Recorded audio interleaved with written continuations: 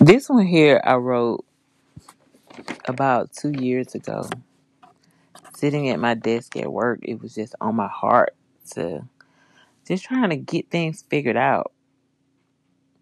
I choose to be a mother. Because this is a good topic to talk about because we all are parents once we birth a child. But when you're a mother or a father, you're actually kind of intertwined with the child on a regular basis. And you just really providing way more than just what a parent would. You're actually just on another level of connection in that child's life.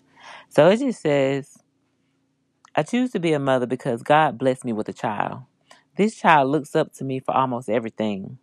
The child needs things to survive and live comfortably. I was chosen to be that provider. When my child hugs me, I feel nothing but love.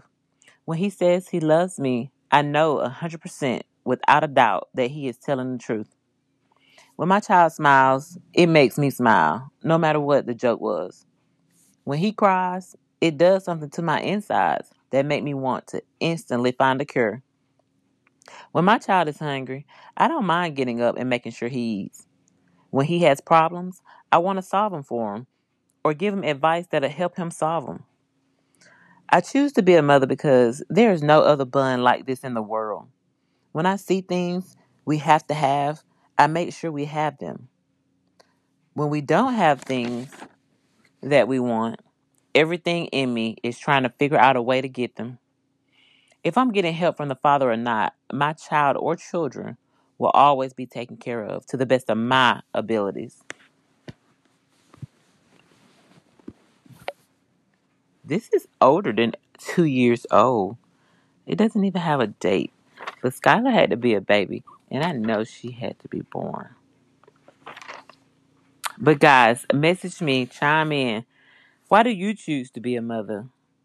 Because it's definitely a everyday choice. I'm gonna say a every moment choice because it's a lot that go on in 24 hours, and our choices matter.